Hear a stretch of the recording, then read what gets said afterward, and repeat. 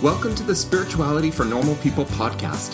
Of course, there aren't really any normal people, but every person has a spirituality, whether plumbers or politicians, firefighters or farmers, entrepreneurs or entertainers.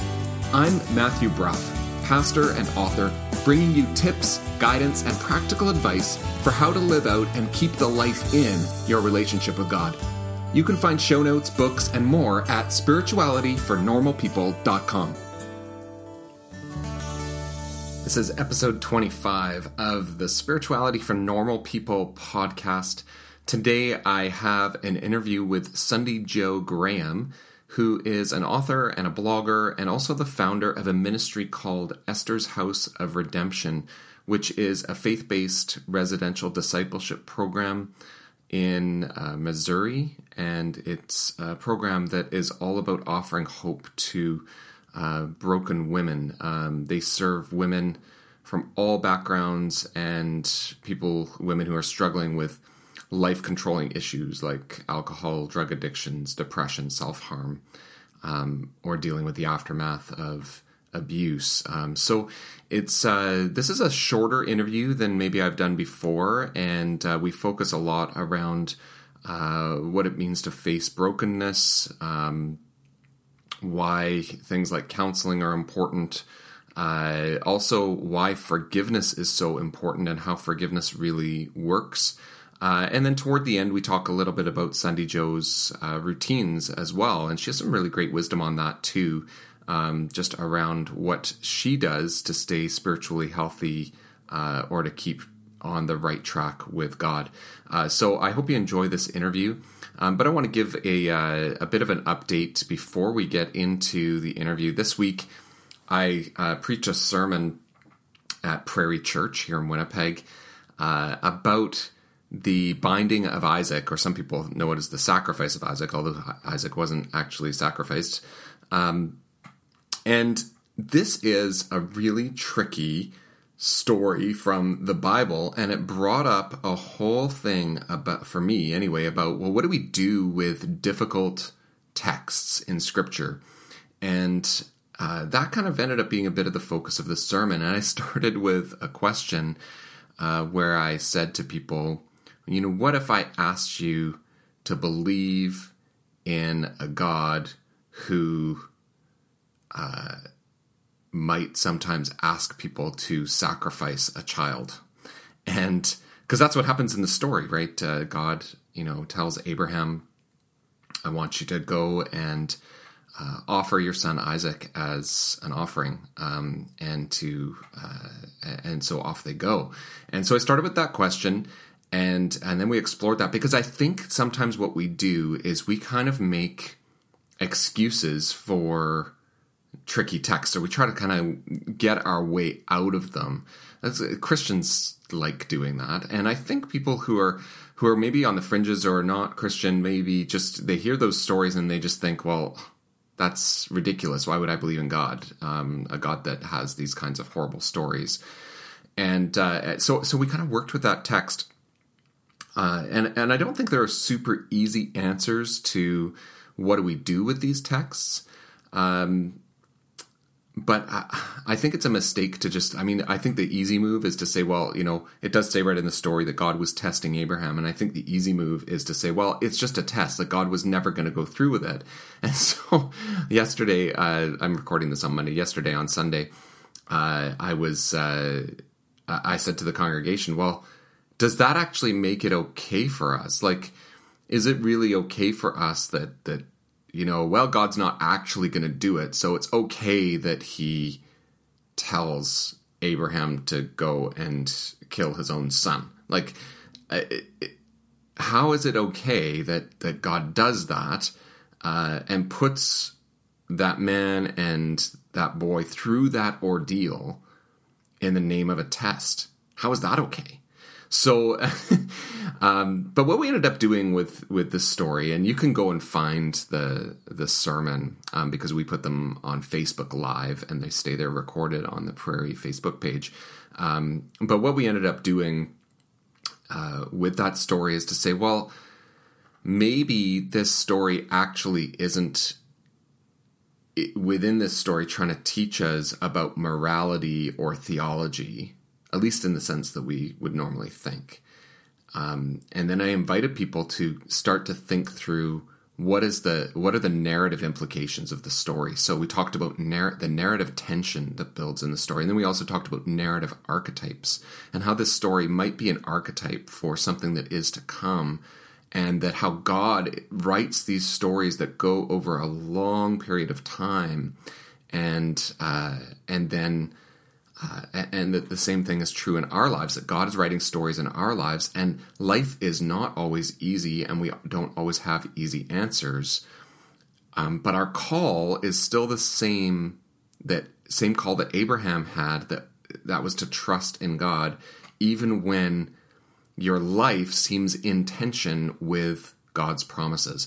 So what ends up happening in the Abraham story is God promises him numerous descendants and a land, and everything's going to be wonderful. And Isaac, his son, is the location of that promise. He would have been seen as the fulfillment of that promise of how it's going to take place.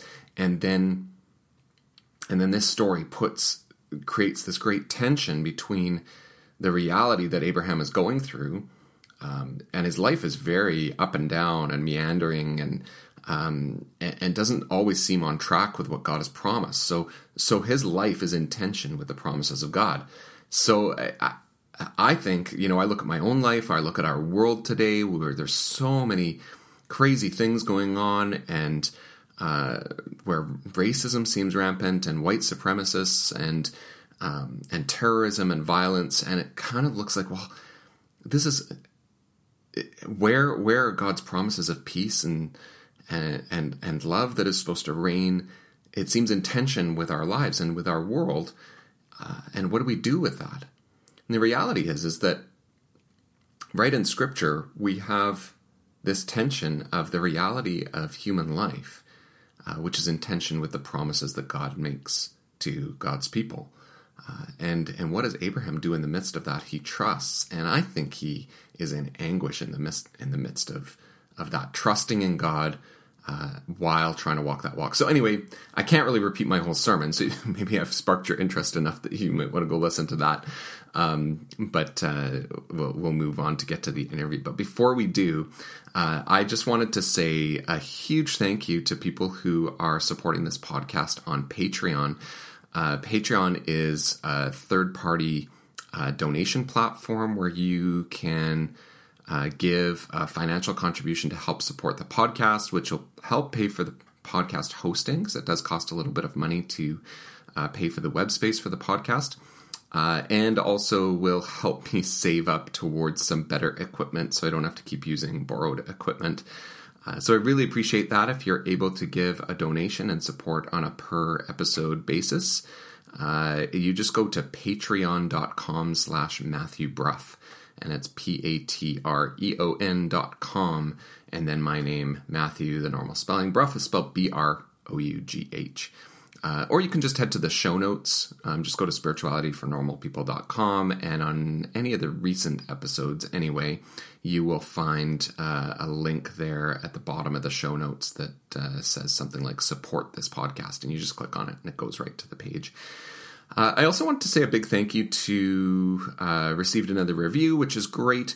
If you're able to review this podcast, that also makes a huge difference to help people find it, particularly if you are listening in the US. I have more reviews on the Canadian iTunes store than I do on the US one, but more Canadian reviews are great too, and that was what happened recently.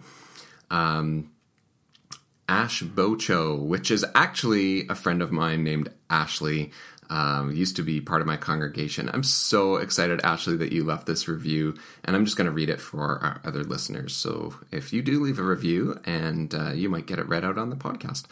Ashley writes, "This journey is all about growth from discovery, and this is what Matthew Bruff focuses on in his podcast, Spirituality for Normal People. It's an honest and down-to-earth discussion on how to live in the present moment every day as we navigate obstacles life brings our way. There's a variety of interviews delivering interesting and provoking thoughts, staying with the listener long after the podcast is over. I highly recommend listening." Thanks, Ashley. I just love that review, and it means a lot to me that you left it on iTunes for me. So hopefully others will follow suit as well and leave a review, because I do read them, and it's really wonderful, and to know that people are listening and enjoying the podcast. I'm finding it helpful for their spiritual lives.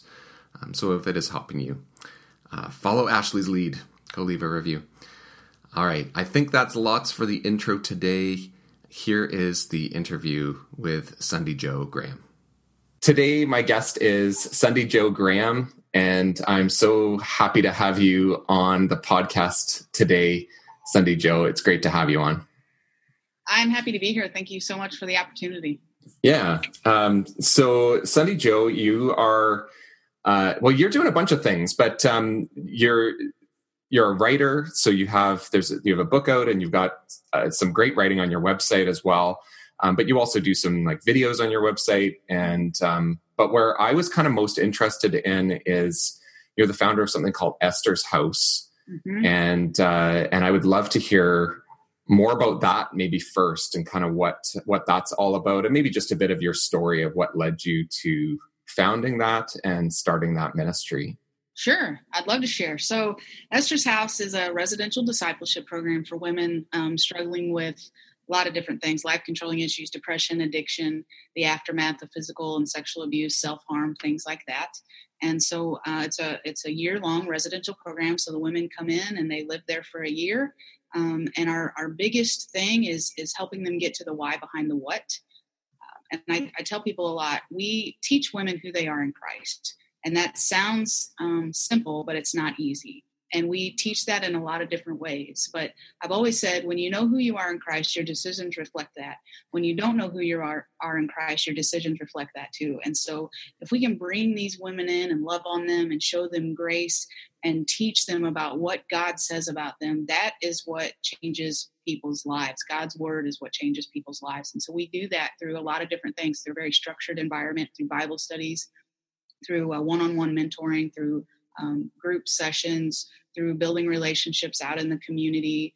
Each woman, we have in the program what's called Heart Work, and that's where each week we do a one-on-one mentoring session with the girls. And so that's where we kind of individualize the program and say, okay, what goals do you want to work on this week? What do we need to work on? Maybe we need to work on your communication, or maybe we need to learn how to respond versus react. So let's figure that out. We pair them up with, specific books maybe that they can relate to, and just specific what we call heart work instead of homework, so that they can continue to make progress in that. And super rewarding, super hard, super crazy, super awesome. And I actually, you asked me to tell you about how we got started, right? Yeah. Sorry, I talk a lot and then I forget what I'm talking about. No, it's totally fine. So in 2009, I lived in Branson, Missouri, and I actually went into a similar discipleship program. I got an intervention from 3 of my friends and 1 of my pastors, and I was not in a good place in life. I was depressed. I just wanted to die. And I remember that morning, I specifically told my friend Jennifer, I'm so tired, I just want to die. And she took that very seriously. And so 3 of my friends showed up at my doorstep, and 1 of my pastors, and they basically said, hey, we love you too much to watch you stay where you are. We want to get you some help. And I wasn't really happy about it, and argued about it. Didn't even pack my own suitcase. And 2 hours later, we drove to this discipleship program where I spent the next year just allowing God to heal the broken places in my heart. I had a history of sexual abuse, struggled with abandonment from family, just didn't feel love. I didn't know my worth, didn't know who I was in Christ, and I didn't know how to love. I didn't know that it was possible for God to truly love me. And so, man, he just got to a lot of roots of things, dug them up, helped me get to the why behind the what, and heal those areas in my life. And I graduated from that program. And then I stayed on and did an internship and just had the privilege of mentoring the other girls that came through there. And then they asked me to serve on the board of directors. And so I did that. And then unfortunately in 2012, that ministry closed down for a number of reasons. And I was just devastated, because that's where God had changed my life. And so to see the doors of that place closed, it just broke my heart. And in the process of that, God called me to continue the ministry of offering hope to broken women. And I said, absolutely not. I'm not doing that. Doesn't make sense. I don't have a degree in counseling. I don't know what I'm doing. You're going to go need to pick somebody else. You're wrong. Yeah, you're God, but I'm pretty sure you're wrong. And I just said, no, I'm not doing it. And people kept bringing it to me. Several people would say, hey, and they would kind of confirm. And I'm like, I'm not listening to you. I'm not listening to, like, I can't hear you. And I went on this mission trip, actually, thousands of miles away over in Moldova. And I had I remember having this vision of these women sitting around in the living room, and I was sitting around with them, and they were laughing and they were crying. And I thought, oh God, what are you trying to tell me? And I didn't say anything about it. 3 days later, I'm back from the mission trip. 3 days later, I get an email from a friend that said, hey, I had this dream. It was pretty much the exact same vision that I'd had a gajillion miles away. And I thought, man, I need to listen to this. And so I kind of decided I'm going to stop being disobedient, and I'm going to listen to what you have to say. And in the process of that, a friend of mine who had went through that program after I did committed suicide.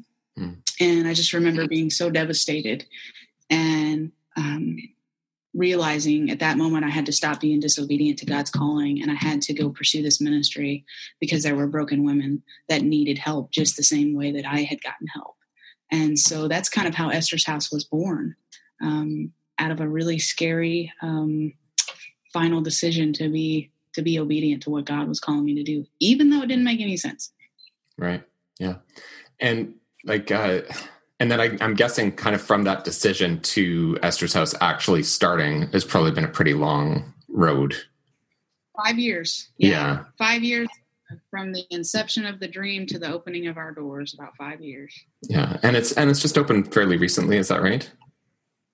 Yeah. We, last November, we started, what was it called, our Freedom Outreach Day program, because we were still waiting for a more physical location. Mm-hmm. So we thought, what do in the meantime to offer some help to women. And so we opened our day program, and then our residential program actually opened up in May. Okay. That's really cool. That's so great that you've been able to do that and respond to what God was doing through you, eventually respond to what God was wanting to see happen. Yeah. I mean, I kind of wanted to ask too, just about, well, this podcast is called Spirituality for Normal People. And then in brackets, not that anyone's normal. Yeah. So, and that's like part of the thing is just, I would want people to get that, like, you have a pretty painful story and you're dealing with and helping people who are struggling with real issues and having have just been through hell in their life. And like, I want listeners to realize that, like, if there's someone out there who's listening who is struggling, like that like in some ways that actually is normal. It's not what we hope for people, but it happens. And like, everybody is struggling with some kind of difficulty in their life. And I don't know if you have thoughts about that. I don't know if I have a question there, but it's just sort of helping people to see that. Yeah. Well, the thing is we all have junk. We're all screwed up. We're all jacked up. You show me one person in this world who doesn't have junk, and I'm going to call him a liar. Yeah. But it's all about how we deal with that, and the world teaches us a lot of times that we need to pretend like everything's okay. We just need to get over it. One of the worst things I think people can ever say is you just need to forgive and forget. I think that's one of the worst pieces of advice you can give people, because we're called to forgive, but you don't forget. It doesn't work that way. Yeah. So we have to do what's contrary to what the world teaches us, and we have to deal with our junk, and that's ugly and it's messy because you got to dig deep. You got to go through a lot of different emotions. You're going to get mad. You're going to get angry. You got to forgive people. There's so much to do in the healing process. But it's so necessary, because if we are going to live the lives that God has called us to live, we've got to let Jesus get into the roots, into the deepest, darkest, broken places of our heart and heal those, or we can never fulfill the destiny that He's called us to fulfill. Yeah. We'll just be surviving. What would you say is the alternative to forgive and forget? Like, because that's kind of like a simple kind of platitude almost kind of thing that people say. But yeah, well, I think healing is, I think forgiveness is a big part of healing. But a lot of times we think that we just forgive and we've been healed from that. And that's not the case. We're called to forgive those people who hurt us, but just because you forgive that man who abused you for umpteen years doesn't mean that you've been healed from the things he's done to you, right? So you have to go back and you have to say, okay, let's walk through this. Let's walk through the pain. Why did I believe the lies he spoke over me that many years? Why did I keep going back to him after all that time? It wasn't because I felt like it. It's because I believed his lies and I thought I didn't deserve any better because I don't know who I am in Christ. And so let's get to the root of that and say, no, this is who I am. No, that is not what I deserved. This is what Jesus says about me. And I'm okay now. Here's the reality of where I'm at. He can never hurt me again. And it's just, you have to go through those things. You have to process those things because they don't go away. You just stuff them deeper and deeper and deeper. And you can only do that for so long. Yeah. I also think that, forgiving and then trying to forget is almost undoing the power of forgiveness. Like when you forgive and remember and you're still willing to forgive, like that's way more powerful, right? Because you're actually acknowledging this is what happened and I'm actually still going to forgive that person. That's way more powerful than saying, well, I'm just going to try to forget about it and just move on. That's not really forgiving in a sense, right? Like that's just sort of pretending that it didn't happen is not really forgiving. It's forgiving, like even from God's perspective, God looks at us and our brokenness and our sinfulness and says, yeah, like that's a big deal. And I'm forgiving you. Like that's way more powerful than God saying, well, it doesn't really matter. Let's just move on. And I think our culture says that doesn't matter. Let's move on. And we think we should be able to do that. And we really can't. Like, I think it's way more powerful to say, yeah, this was terrible for me. I'm remembering that and I'm still forgiving. And I think too, if you try to hold on to that and you don't deal with your junk, you're going to find coping mechanism after coping mechanism after coping mechanism. And whether that's going into another broken relationship or becoming addicted to meth or becoming an alcoholic or becoming a sex addict or shopping till you drop, like addiction is addiction. But, until you allow God to heal those, you're just going to keep replacing one behavior after another. And I also think when it comes to forgiveness, people tend to think that forgiveness is a one-time thing. And that's not how it works. You may have to forgive 1,000 times in 1 week. And that's okay because God honors your heart. He knows your heart is there to forgive. And I have a perfect example of that. There's somebody that I've forgiven. I saw him the other day and things started coming up in me again. And guess what? I had to forgive them again. It doesn't mean I've never forgiven them, but I had to forgive them again. And I think we can easily forget that forgiveness isn't just this one-time act and boom, everything is fine. Right. Yeah. I mean, we're human. And that brokenness continues. It's not like it's like there's healing, but we're still fallen and broken people. Absolutely. Yeah. Where have you felt God most present and maybe most absent in your life, in your story? I can think of a perfect time of feeling him most absent. I mean, looking at it now, I was the one that was absent. But I remember before I went to the discipleship program that I went to, I was struggling really bad with nightmares. And I had asked God to make them go away, and he didn't. And so I thought, God doesn't care. I'm going to do this on my own. So I just basically stopped sleeping. And I went way too many days without sleep, and I literally lost my mind. But I'll never forget when I was getting in my friend's car to go there, I looked in the back of my car, and my Bible was sitting in the back of my car. And it had been sitting there for 2 weeks. I hadn't opened it because I was mad at God because he wasn't making these nightmares go away. Well, look what happened to me. I hit my bottom. And it wasn't necessarily God who was absent, but it was me refusing to listen to him or talk to him. And so therefore he had to be absent because I wouldn't let him in. Yeah. And as far as feeling him there, I mean, I think I go through different seasons, but I'm in that season right now. Just, I'm struggling through some health issues, and I don't know if you're familiar or not with Graham Cook, but he's an amazing teacher. And he said something a couple months ago about, because I think he has something wrong with his brain. And he said, God hasn't healed me yet.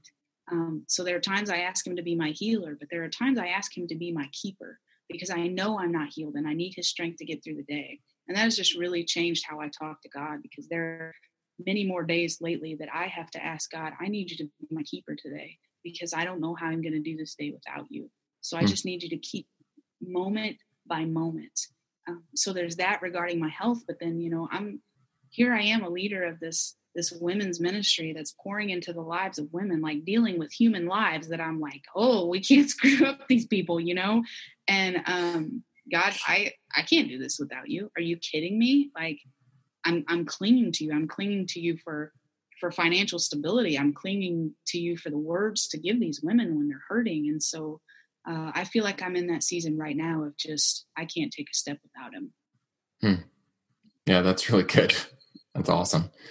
And then, like, how do you get through those times where it is more difficult, or where, like, I like what you said about when we feel God being absent. That's often because we are being absent rather than like that. God isn't absent. Like God is there. But in those times when you sort of are not sensing God's presence, or when things have gotten really difficult, or there's spiritually difficult times, how do you get out of that? Or if there's a spiritual rut that you're in, like I like the reminder of, I like this idea of God be my keeper. Beyond that, and sort of just remembering that, what else can we do to make it through those times? I don't know that there's just one thing. I think it's important to have a number of things in your life. Obviously, going to God's word is huge. Spending time in prayer is huge. Spending personal time with him is huge. But he also created people for us to be in relationships with. And so, I still go to counseling. If there's something I'm struggling with, I won't hesitate to call my counselor and say, hey, I need a session, because if I'm not healthy, I can't expect the girls I lead to be healthy. And if I don't apply the same principles I teach to them, then I'm just wasting my time and theirs. So it's important for me to process things with people. And I mean, I sit on the front porch with my best friend, one of my best friends who happens to be my next door neighbor. I sit on the porch with her just about every morning, and we have coffee. And we don't always have to talk about something big and spiritual, but there are days that we do. There are days that we process things together and cry together and talk about how amazing God is, but we fill each other back up. And, so she pours wisdom into me, or she just encourages me. It might just take one word for me to say, you know what, you're right. I can do this today. God is with me, thanks for the reminder. And so I think there are a number of things that we have to do to stay on that path. And a lot of times God uses people to help us do that. Yeah, I think that's so good. I mean, a lot of times people will immediately jump to, and it's great. Like we'll jump to talking about the Bible and talking about different prayer practices. A lot of people who come on my podcast talk about that. And I find myself sometimes reminding people about community and community being so important. And I know I'm someone, like I'm an introvert, so I'm kind of someone who will always lean towards, this sort of what people normally consider as spiritual practices. And we'll talk about those in a bit, but I really like your emphasis. You're like almost immediately jumping to people and having, like, I see community actually is a spiritual practice, but we just kind of don't think about it that way. So I love that you just went there. If you think about the ministry of Jesus, he had 12 disciples, right? So there were times that he went and took times of solitude where it was just him and his Father. There were times where he hung out with the 12 disciples. And then I think it was 3 of the disciples he was really close with. And then there were times it was just he and those 3, and so he found balance. That's exactly what we're supposed to do. Yeah. And I think like your story and kind of the ministry that you're part of and leading is like the way it works is you've got people around to provide that support and encouragement and help. And we know that that's needed. And I think there's lots of people that were kind of living very isolated lives, I think, where unless we have gotten into a really terrible situation, we think we should be fine on our own. And I think there's something really wrong about that. We're really not fine on our own. Right. That's just pride. Yeah. Yeah, for sure. Thank you for just naming that. That's good. Yeah. Try to do it yourself. It's impossible. You'll fail every time. Yeah, for sure. So what about your own like personal spiritual practice? Like what do you do? Like obviously like sitting on the porch with your friend, I think actually is a spiritual practice, but are there other things that you might do as well? And feel free to talk about, like, I know you have on your website, if you go to Sunday Joe's website, people who are listening, she has a free ebook as well, which is about morning routines. So maybe you want to comment on some of those too. I don't know.